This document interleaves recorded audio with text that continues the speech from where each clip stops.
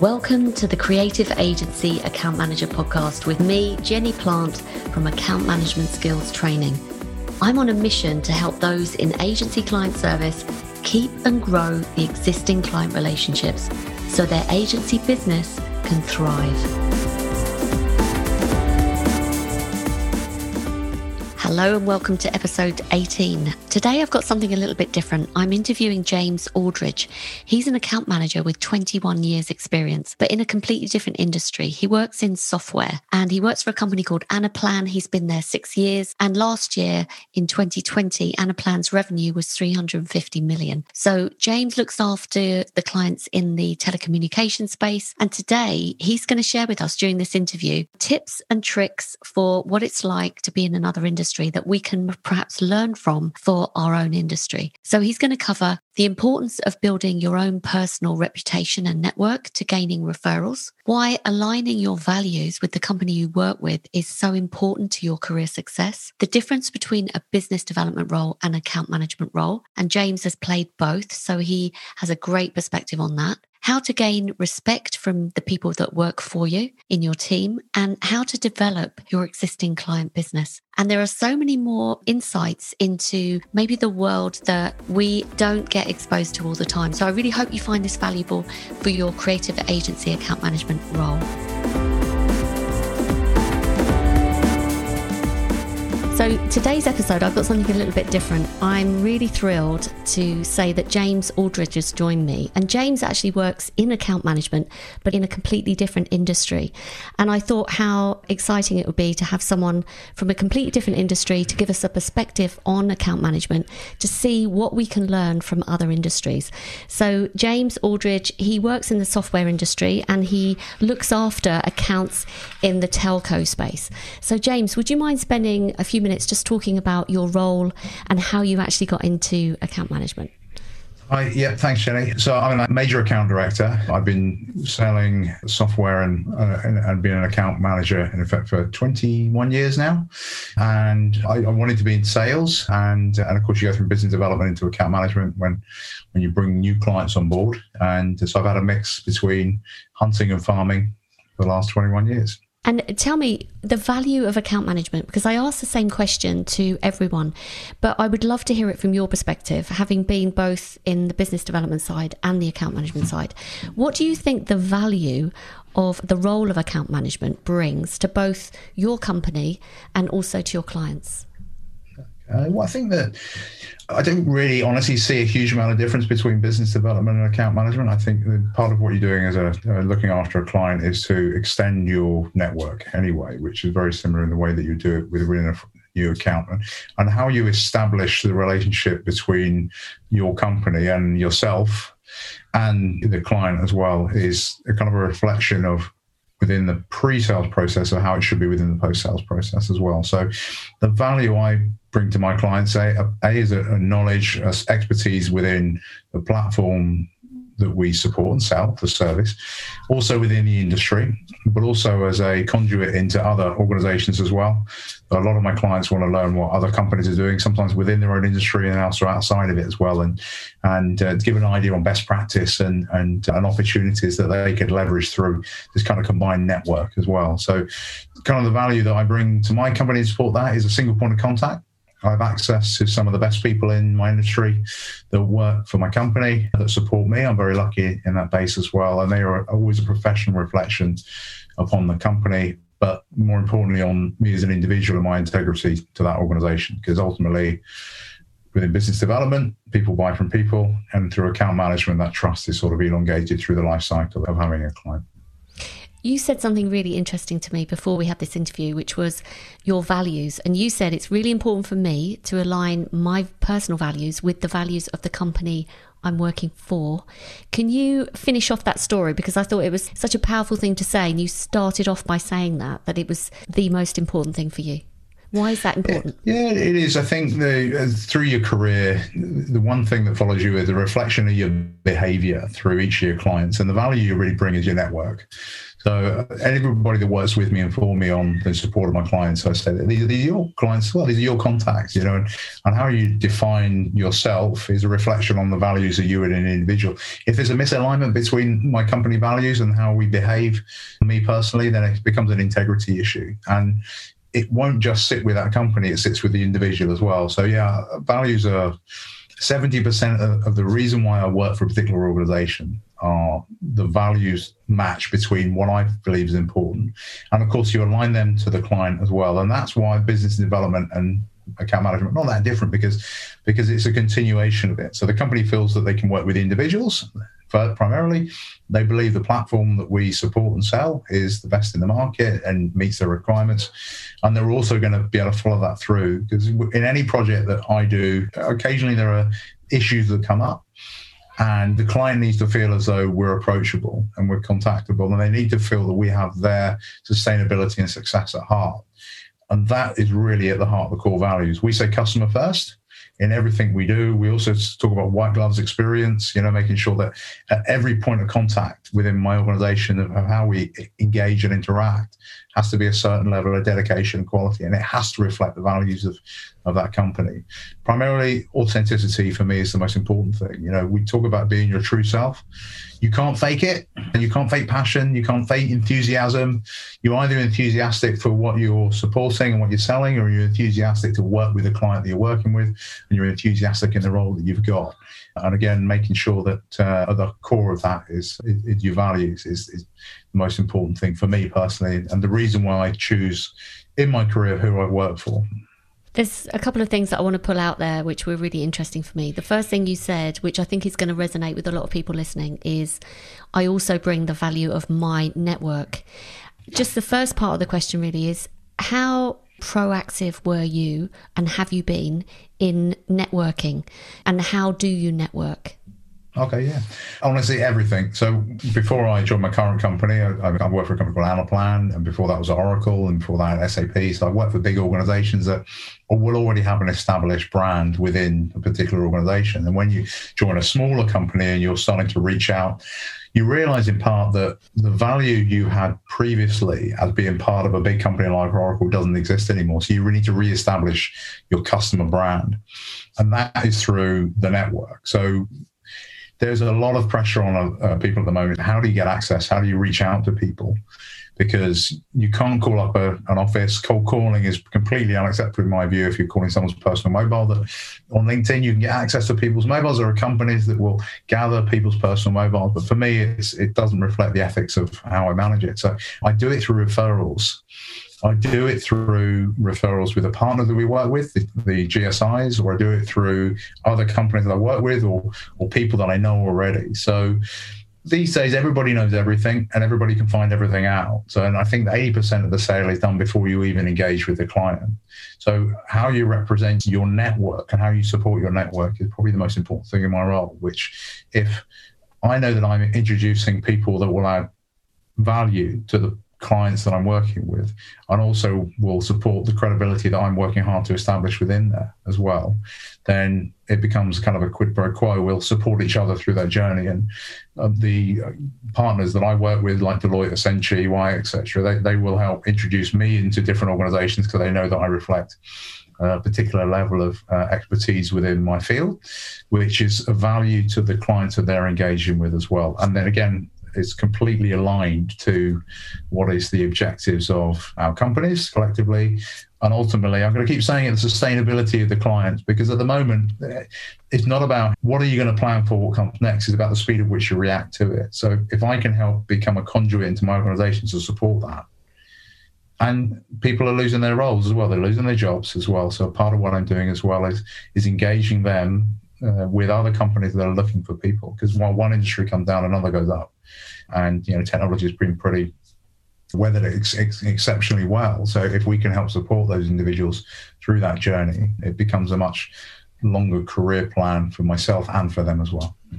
With referrals, do you tend to organically sort of receive referrals, or do you actively ask for referrals? where it benefits you? Yeah, there's one of the things I always try and do at the end of every meeting is there somebody else that this would be of value to? Is there somebody else that this would be useful to? Somebody else that I could speak to as well? 9 times out of 10, that's the one, and I just keep it to me. That becomes quite personal with what I do and what we do.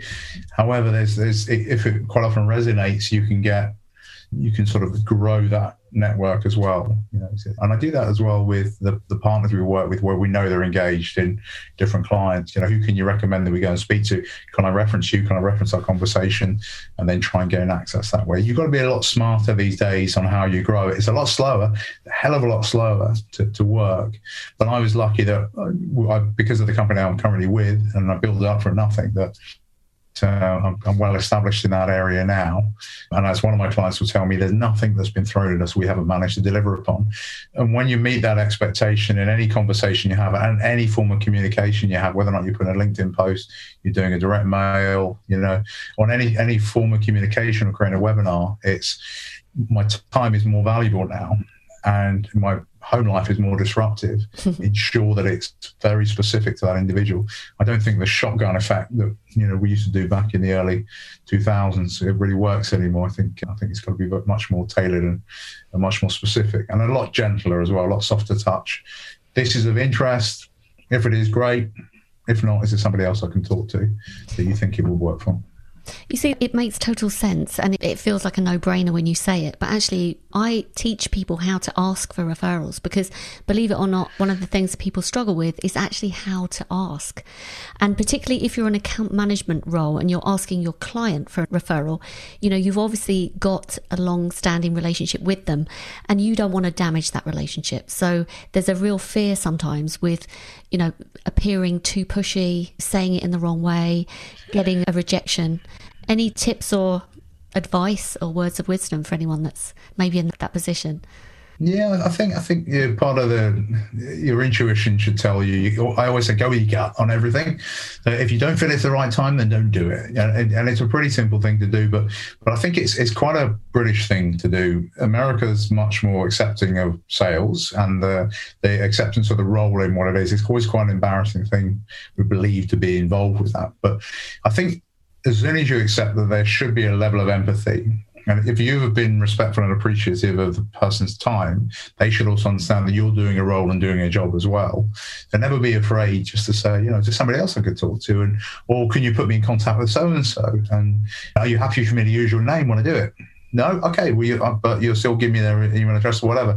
Because the way that you've reflected yourself in that first conversation should set the bar of how you reflect yourself in the next conversation. Because if you're asking somebody to refer you and you've gone in poorly, you've gone in aggressively or too pushy, then they're not going to refer you, full stop. If you really want to wind up somebody in sales, then if you get a call from a headhunter that's very aggressive, you pass the name of one of your friends or somebody you don't like and say, yeah, go get them, they're really interested in that conversation.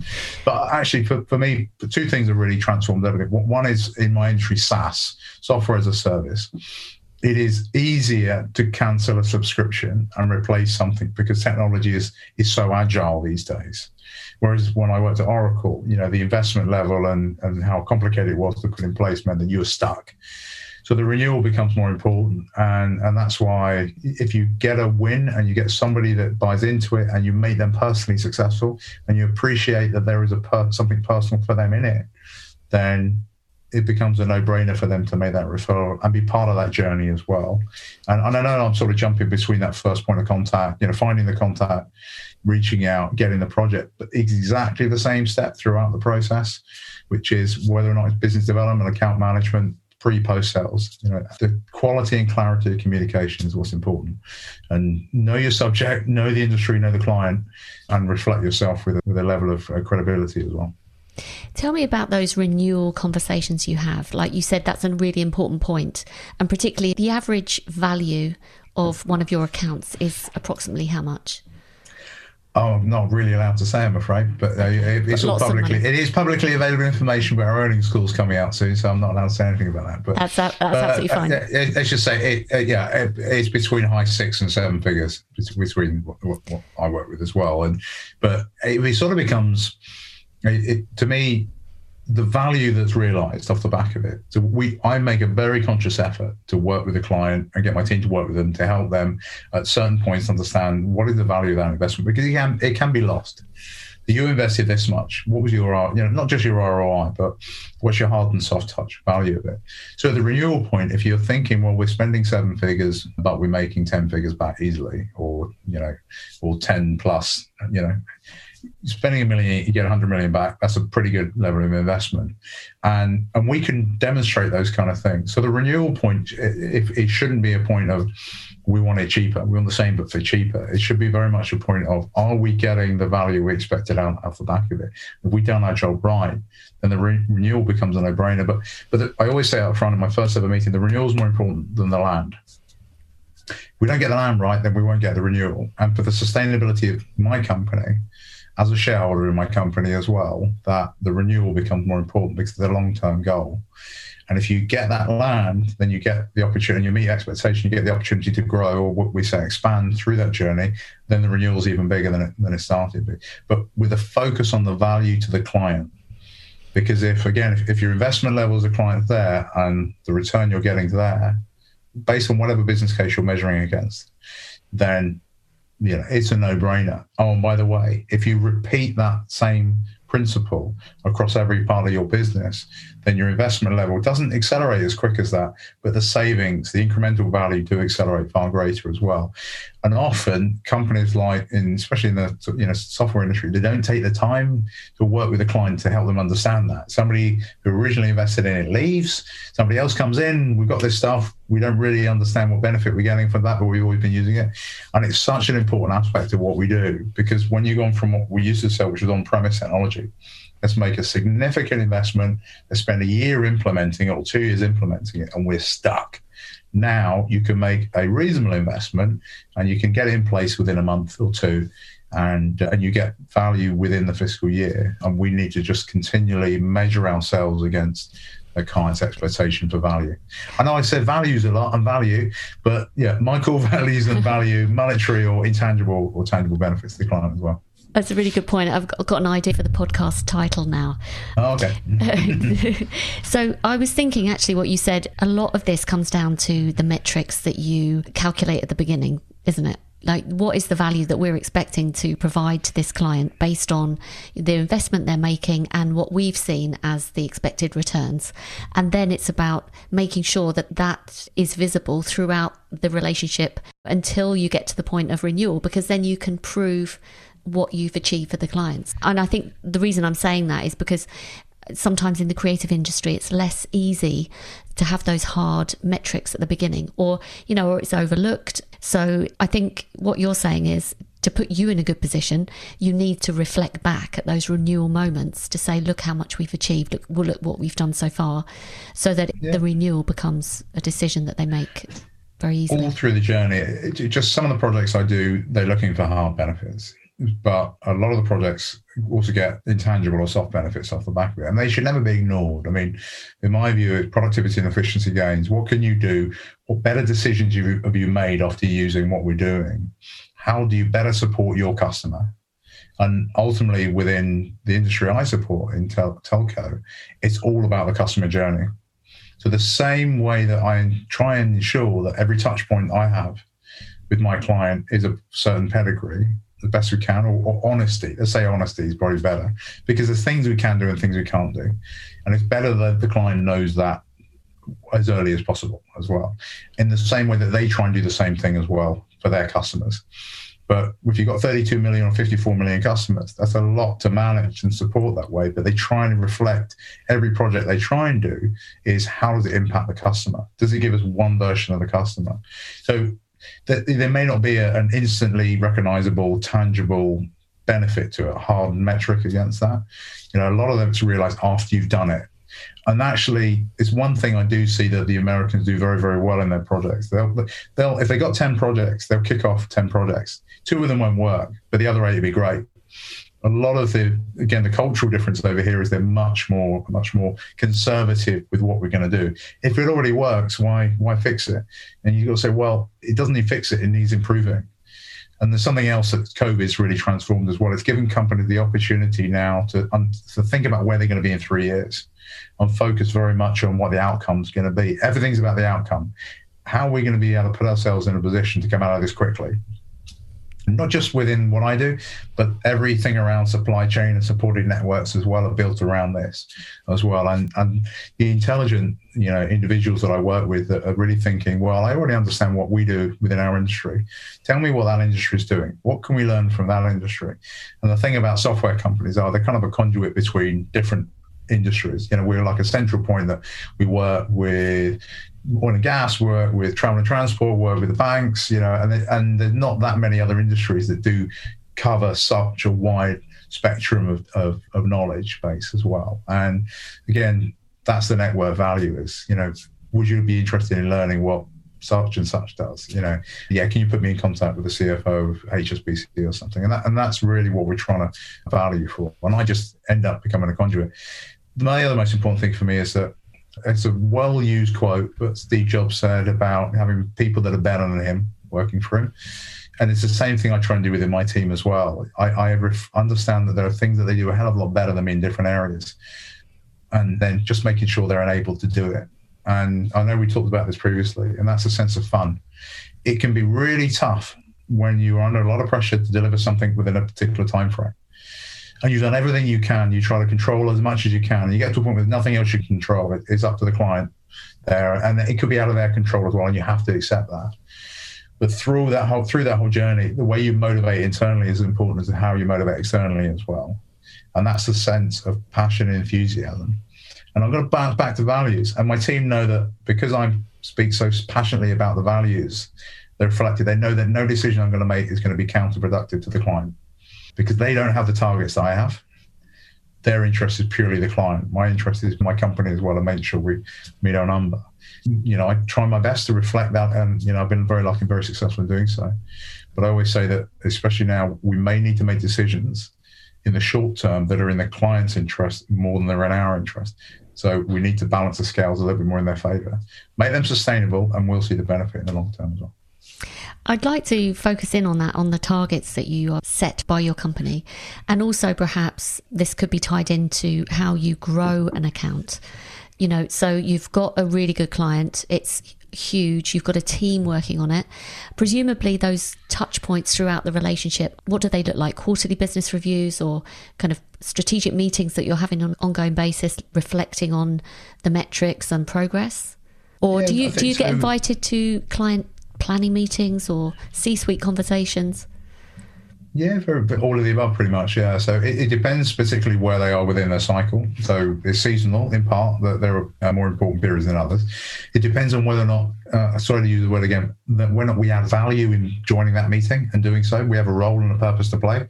If we don't do it. There's things that be more important to do. Delegate meetings for the sake of meetings.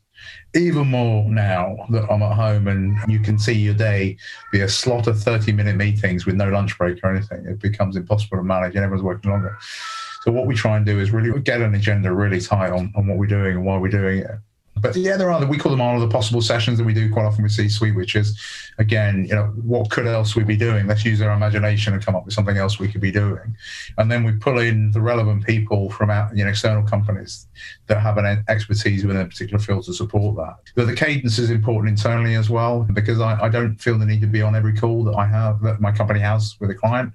I just make sure they're all aligned to the same strategy within there as well. And I trust the people that manage that and support that as well. So, but that can be reflected throughout the year. But a lot of what we do is we get pulled into, we want to do this, can our plan do it?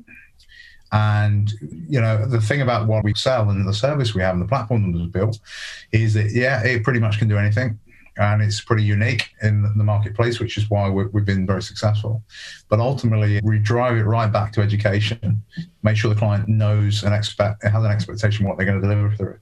And that's when we set up the project planning effect of, when are we going to do the sprints? When are we going to have the reviews, the Scrum reviews and the different parts throughout the process? And it's going to get busier at that point when we agree the user stories and then deliver against them. Okay, well, we're going to have more meetings then to manage that. But part of my role is to make sure that my team are not pulled into too many meetings that are not reflective of what they should be doing as well. And it's just everything.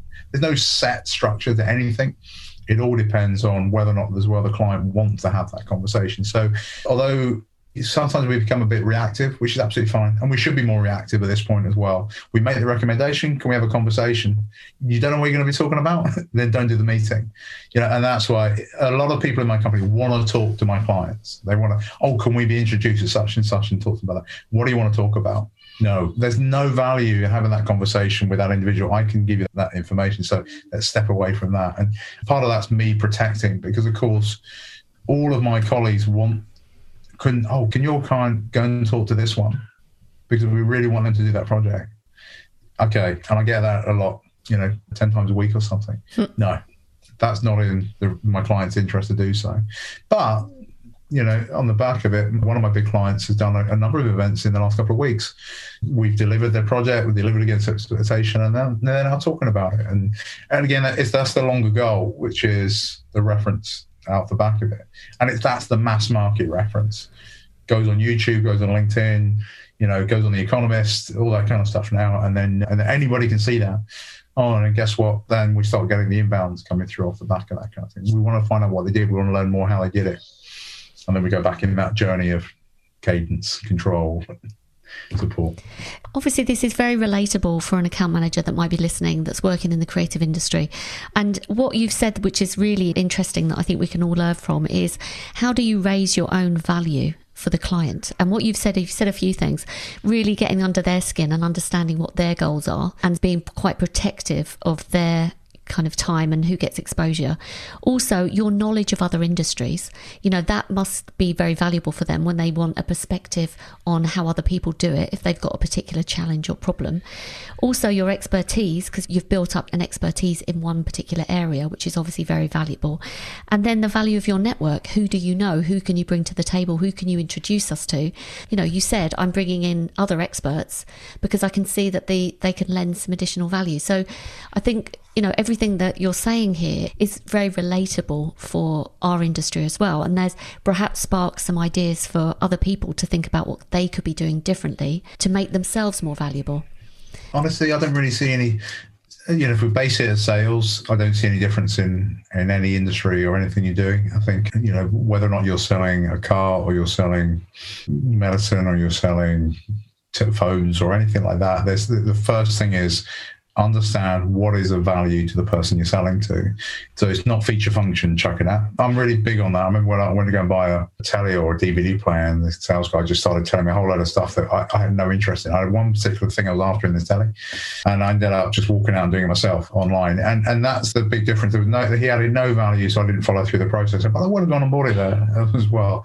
You get to a point where you're happy to pay a premium if you know you're going to get something good off the end of it and doing that. And that's the value. So if you imagine the baseline cost for anything you're going to buy, but so the bigger reason you're buying from that particular organization is the people. And that's all to do with the value you add. But regardless of what you're selling and what you're supporting your clients with, it's the same principle. The specifics are the product. The specifics are who you're selling to, but the nature of how you behave yourself. And that's the authenticity bit, that there are good people in this industry, account management, they're not so good ones. People can be very successful through no fault of their own, I say, because they're very lucky. They're timing, they're on the point, but they sort of get found out. And you get your culture right and your work ethic right, and you do the right behaviors, and then ultimately you'll be successful.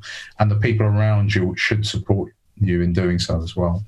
Absolutely, because the end result actually is a little bit of a commodity, and for many clients it's about the experience of working with you as well. Like, is it a pain in the arse to get to the end result? You might be getting me the same business outcome, but I want to kind of make sure that journey isn't like pulling teeth.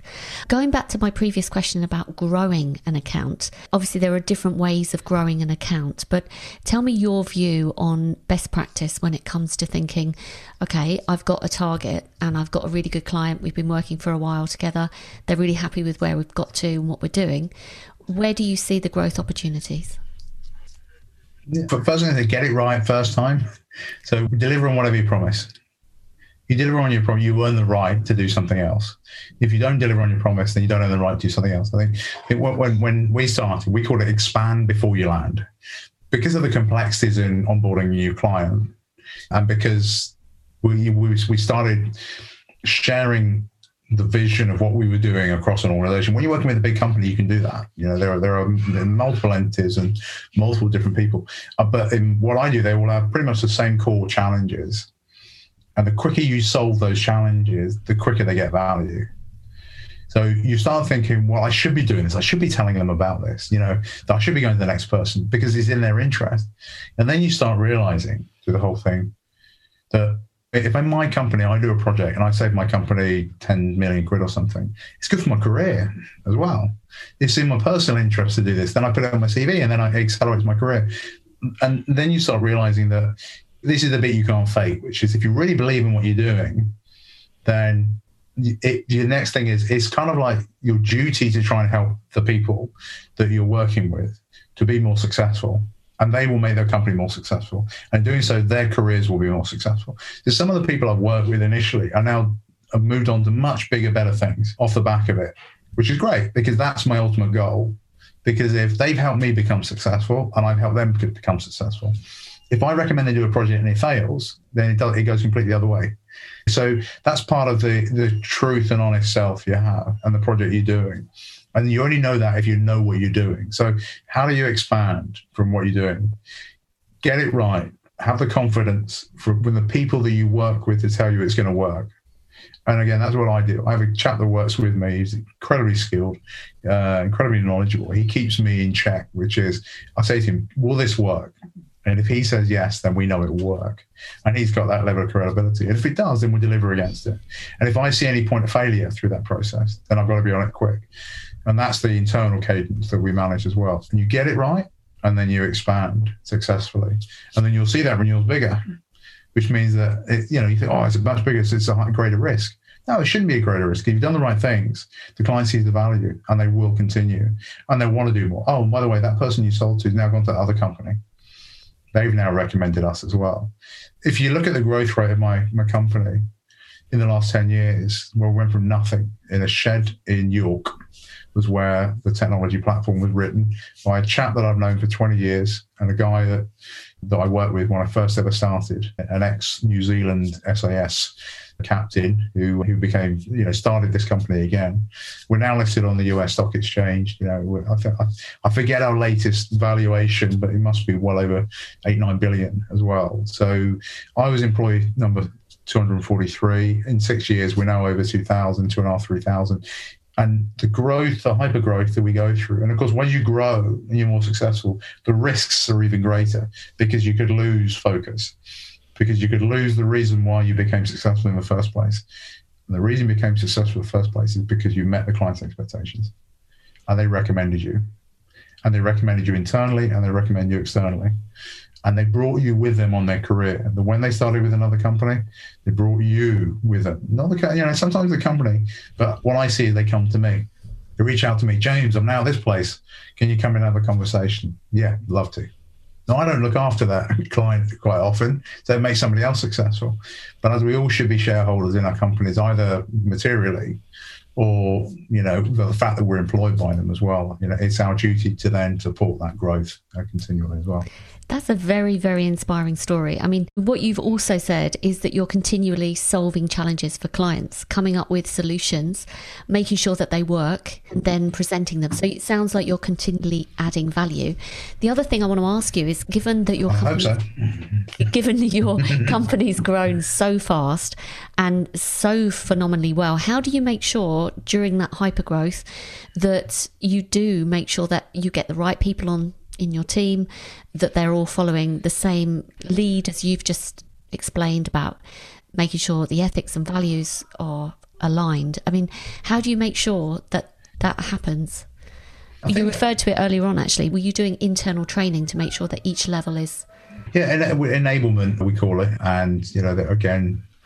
And we do a buddy system as well. We buddy people up with other people so they can learn from them as well. But I think it's very difficult because the culture of the company you think is set really up for us in the US as well. That's where the values are. And quite often sales has a very different culture from the rest of the company. So you rely on your management structure to reflect that as well and manage downwards to support that. So all I can do is protect my little franchise, my little ecosystem, and the communication between my company and the clients that I've introduced into my company. And that makes it a bit different. It becomes quite personal when you do that. So the evolution of account management from business development to account management is that it's different when you inherit something, because it's an opportunity to be better than the person before, but it's also an opportunity to be not as good as the person before. With me, it's that thing, well, James has been with us for 6 years. He knows us. It becomes more of a challenge when somebody else comes in, because they'll lose a little bit of the feeling they can just pick up the phone and know instantly what's going on. So I can only do that. And, there will always be points where somebody will come in and they will have their own view because of how they worked previously at a different company. And it will change. I talked earlier on about the external brand. That's the bit that's valuable to me. My previous company was all about the internal brand. And some people that come from very big companies come in with their internal. You've got to build your internal brand and focus on your internal brand. That's where you manage upwards, not managing downwards.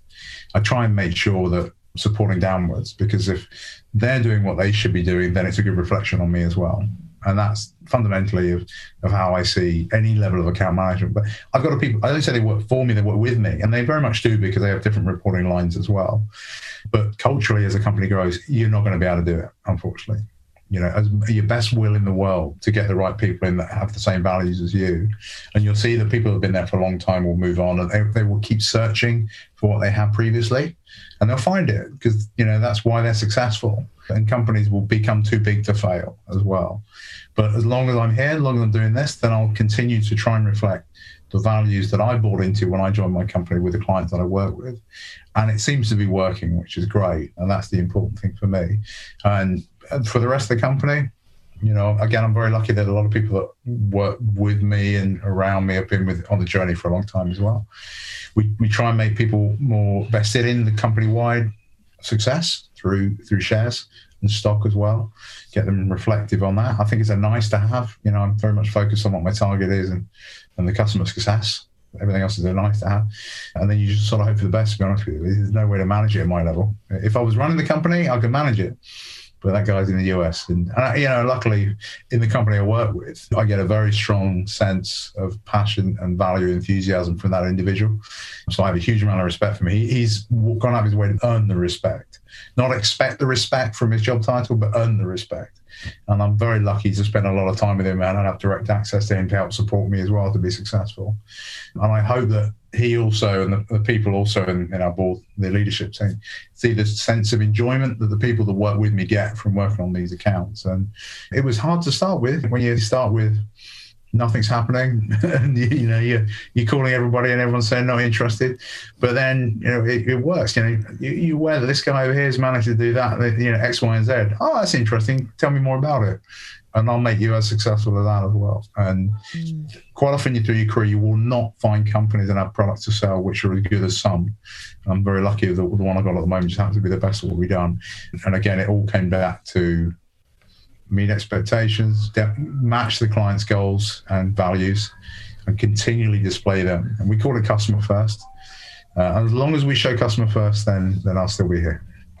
I think that's nice to have, a mantra or a saying that everyone, can default. I'm probably an idealist, Jenny. I'm probably completely delusional and an idealist. Not at all. No. Do you know what what it says to me is that you're happy doing what you're doing. And I think with all of the years of experience I've had working with different account managers, it really comes down to that. It comes down to culture. You said it starts from the top and it spreads down. So if someone at the top has that genuine, authentic passion, energy, and, really wants everyone to succeed and sets people up for success, it really does reflect down throughout the organisation. I think what happens negatively is when you don't have the right leadership in place, because that very, very quickly spreads like wildfire. And that's where you get cultures, play the blame game, and it's just destructive. So I think everything that you said is really, really key, really. This, culture. The buddy system was a great tip as well. I think particularly while we're all working remotely, where we don't have that physical interaction with each other, how do you make sure that the new people coming through are picking up those values? Are there any other tips, particularly around, the situation with how we're working remotely? Is there anything that you can share that might be valuable for agencies that are working remotely in terms of making sure the account management team are performing at the highest level possible? That's a good question, actually, because the way we're working now, and I know I've referenced the US a few times, but the way we're working is how the US works. It's how a lot of Central Europe works as well, where physically you can't be in the same room. We're sort of blessed in the UK, the fact that you can pretty much travel anywhere within a day easily to get to meet. And the old view of you've got to shake someone's hand and look them in the eye, no one makes eye contact anymore this way. We're all looking at ourselves, and we're looking away from the camera. That becomes very difficult. I think it increases the value on written communication and clarity and thinking, what would you want to receive and how would you want to read it? Because my junk mailbox has gone through the roof with material I'm receiving as well. And what a waste of someone's time to do that. And what is the best way they could reach out to me? And sometimes it's been a little bit more creative. So if you're in the creative industry, how you do that first, every communication has to be reflective of your product and what you're selling. So it has to be a high quality, it has to be very tailored and very customized to those individuals as well. I read somewhere that 98% of cold emails are failing this year. So my general advice is to be more creative in how you find somebody and set up a first conversation. Keep them short, keep them to the point. No one's looking for a buddy. No one's looking for a drinking partner at the moment and doing that kind of stuff. And that's not a relationship. That's the 90s view of it. And there are a lot of salespeople that still have a very 90s view of it, but that's a very different way of working. So I think that what you're always thinking of is, if I'm going to be in a conversation with somebody, I'm going to be trying to define a relationship, then every single point of communication, whether or not you're using LinkedIn, which I think it's an incredibly valuable tool, but it's become a bit more of a social media tool, which has become a real issue for me. So I don't do emails. If I reach out, try and connect to somebody, it's because I know somebody else.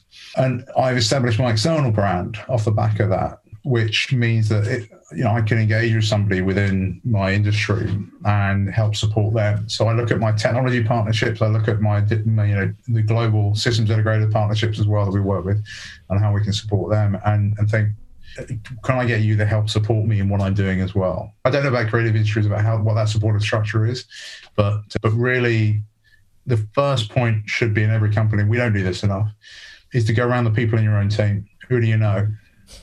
Where have you been before? Who can I talk to? That's the easiest one. The next one is understanding people's careers. I call it career mapping, which is where they've been before, where they're going. How can I find out about them, and do they know so-and-so? And you start putting that 7 degrees together, and then ultimately everybody knows everyone. And it all comes down to that thing. Everybody knows everyone. Everybody knows everything. Everybody knows when you're not reflecting who you should be, and your behavior is not conductive to proper business. We get rid of them people pretty quick. Don't be one of those people. Be one of the people that means that I want to reach out to you or I want to help you. And finally, the only other thing I say that helped me through my whole career, never be afraid. And the first thing you say is, can you help me? I need your help. As soon as you say that, people start listening. Even if you put it in an email, I hope you're well. Why don't you give me a hand? I need your help. Can you help me do that? It takes somebody less than 10 seconds to respond and say, yeah, go and talk to that person. And then you got it. So never be afraid to make that ask, because you know what they're doing in the US, and the US are about a year ahead of us because they take chances, because they go ahead for projects. And then what we normally say is, however the US are doing, we will be there in 12 months later. And it happens, it always happens. But we need to encourage people to make changes quicker. And regarding way of working, I think everyone's settled into it. I think everyone's used to it. When the schools go back, I think people are quite happy not to have the choice to go back into the office. And certainly my clients are saying that no more than 30% of their workforce will be in the office at any one time. So it will change it. When you go into the city, you'll be sitting with somebody and they would have made their way in to have that meeting. You've got to think, well, why am I doing this meeting? Is it of value? If I'm not doing it, don't worry about it. Send them a little birthday card or something. Happy birthday. But everything you do is very much, I'm having this meeting. This is a value to you. And then I'm going to ask something that's valuable to me. Do that. I think face-to-face is going to come at a bit of a premium, isn't it, moving forward? There's a few things that you said, and I'm glad that you brought up LinkedIn and your personal brand, because I don't think I see enough creative agency account managers on LinkedIn, either engaging with their current clients online, if their clients are active, but also just sharing things that they're doing, updating their profile so it looks more creative and more engaging. I think that's a really easy fix and it doesn't take very much time.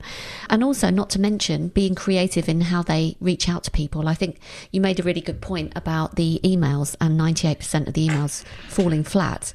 Lucy Snell, I interviewed her on the podcast, and she works for the creative industry, and she's very, very good at helping agencies prospect for new business. And what she was saying similar thing about emails and cold emails, and how rather than send a cold email, send a personalized video message that looks as if you put some effort in and looks as if you've really done your research and you've worked out who you're talking to and why what you're saying is going to be valuable. So that was the point I was going to make. Cool. James, I'm my only other response to that is my email server will immediately spam that out with a video attachment in it. Like, your email, all right, on your email. What about LinkedIn? Well, LinkedIn might be okay. Do that. I don't know. I've never sent a video on LinkedIn, but this is the new messaging function that you have to check it out. Okay. This has been amazing, and I'm just very conscious of your time, James. Have you got any perhaps parting words of wisdom or tips for someone who's listening to this thinking, I really want to get into account management? What do you think is important for me to do or know? I think, everything that I do, it works for me. It may not work for anybody else. But I think the thing I've always really impressed upon is that it's continually learning. And learning, you can make your choice from a whole load of stuff that you pick up from. Don't just focus within your own industry or whatever you're own selling. Focus on everything, because the founding principles are exactly the same. What works for somebody may not work for you. Don't do it.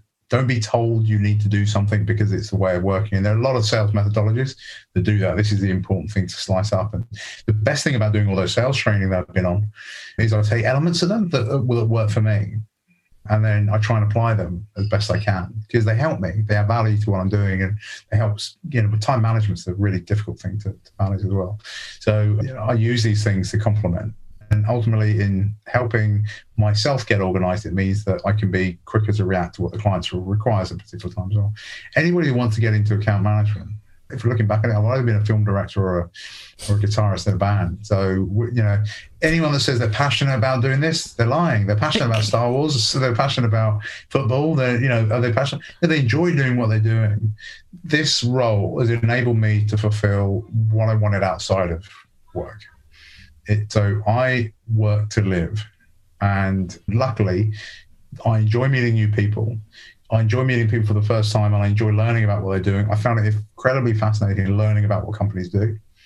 So if you want to learn not only about how to sell and how to support customers, about what companies do, incredible tidbits about how companies report customer details, stuff like that, amazing, about where we're going in technology, what the future is going to be as well. I'm very lucky that what I do has helped me enable that interest and passion and enthusiasm of mine.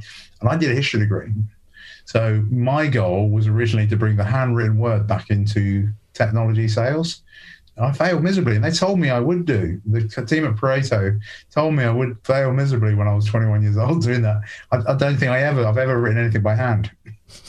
But my principles were I wanted to bring something a bit more personal to it. And I think that if you want to get into it where you enjoy those aspects of it, of something new every day, of something, and it's hard. It's hard. There's a hell of a lot of legwork to get it there. But when you've managed to get there, it can transform everything. And again, Jenny, what's going on around me at the moment. So I can support my family off the back of it. I mean, nothing more important than that. Brilliant. That's a lovely note to finish on. Thank you so much, James. I really appreciate it. You've provided so much value, so many tips, and I'm going to pull out some of these key learnings for us to take away to the creative industry. So thank you so much for joining me. And the best thing about working from home these days is I can just dress like this and get away with it. So no one cares. I'm not trying a shirt anymore. That's great. No, that's brilliant. Thank you so much, James. I really hope you came away with some ideas there for implementing what James has shared with us in your own role. And just a reminder that I will be kicking off my next Account Accelerator program on April the 15th, and that's 2021. And at the end of 90 days working with me, you'll come away with the skills to grow your existing accounts and also a client-centric growth plan. So if you want more details, please get in touch. It's Jenny Plant on LinkedIn or jenny@accountmanagementskills.com. I look forward to speaking to you on the next one.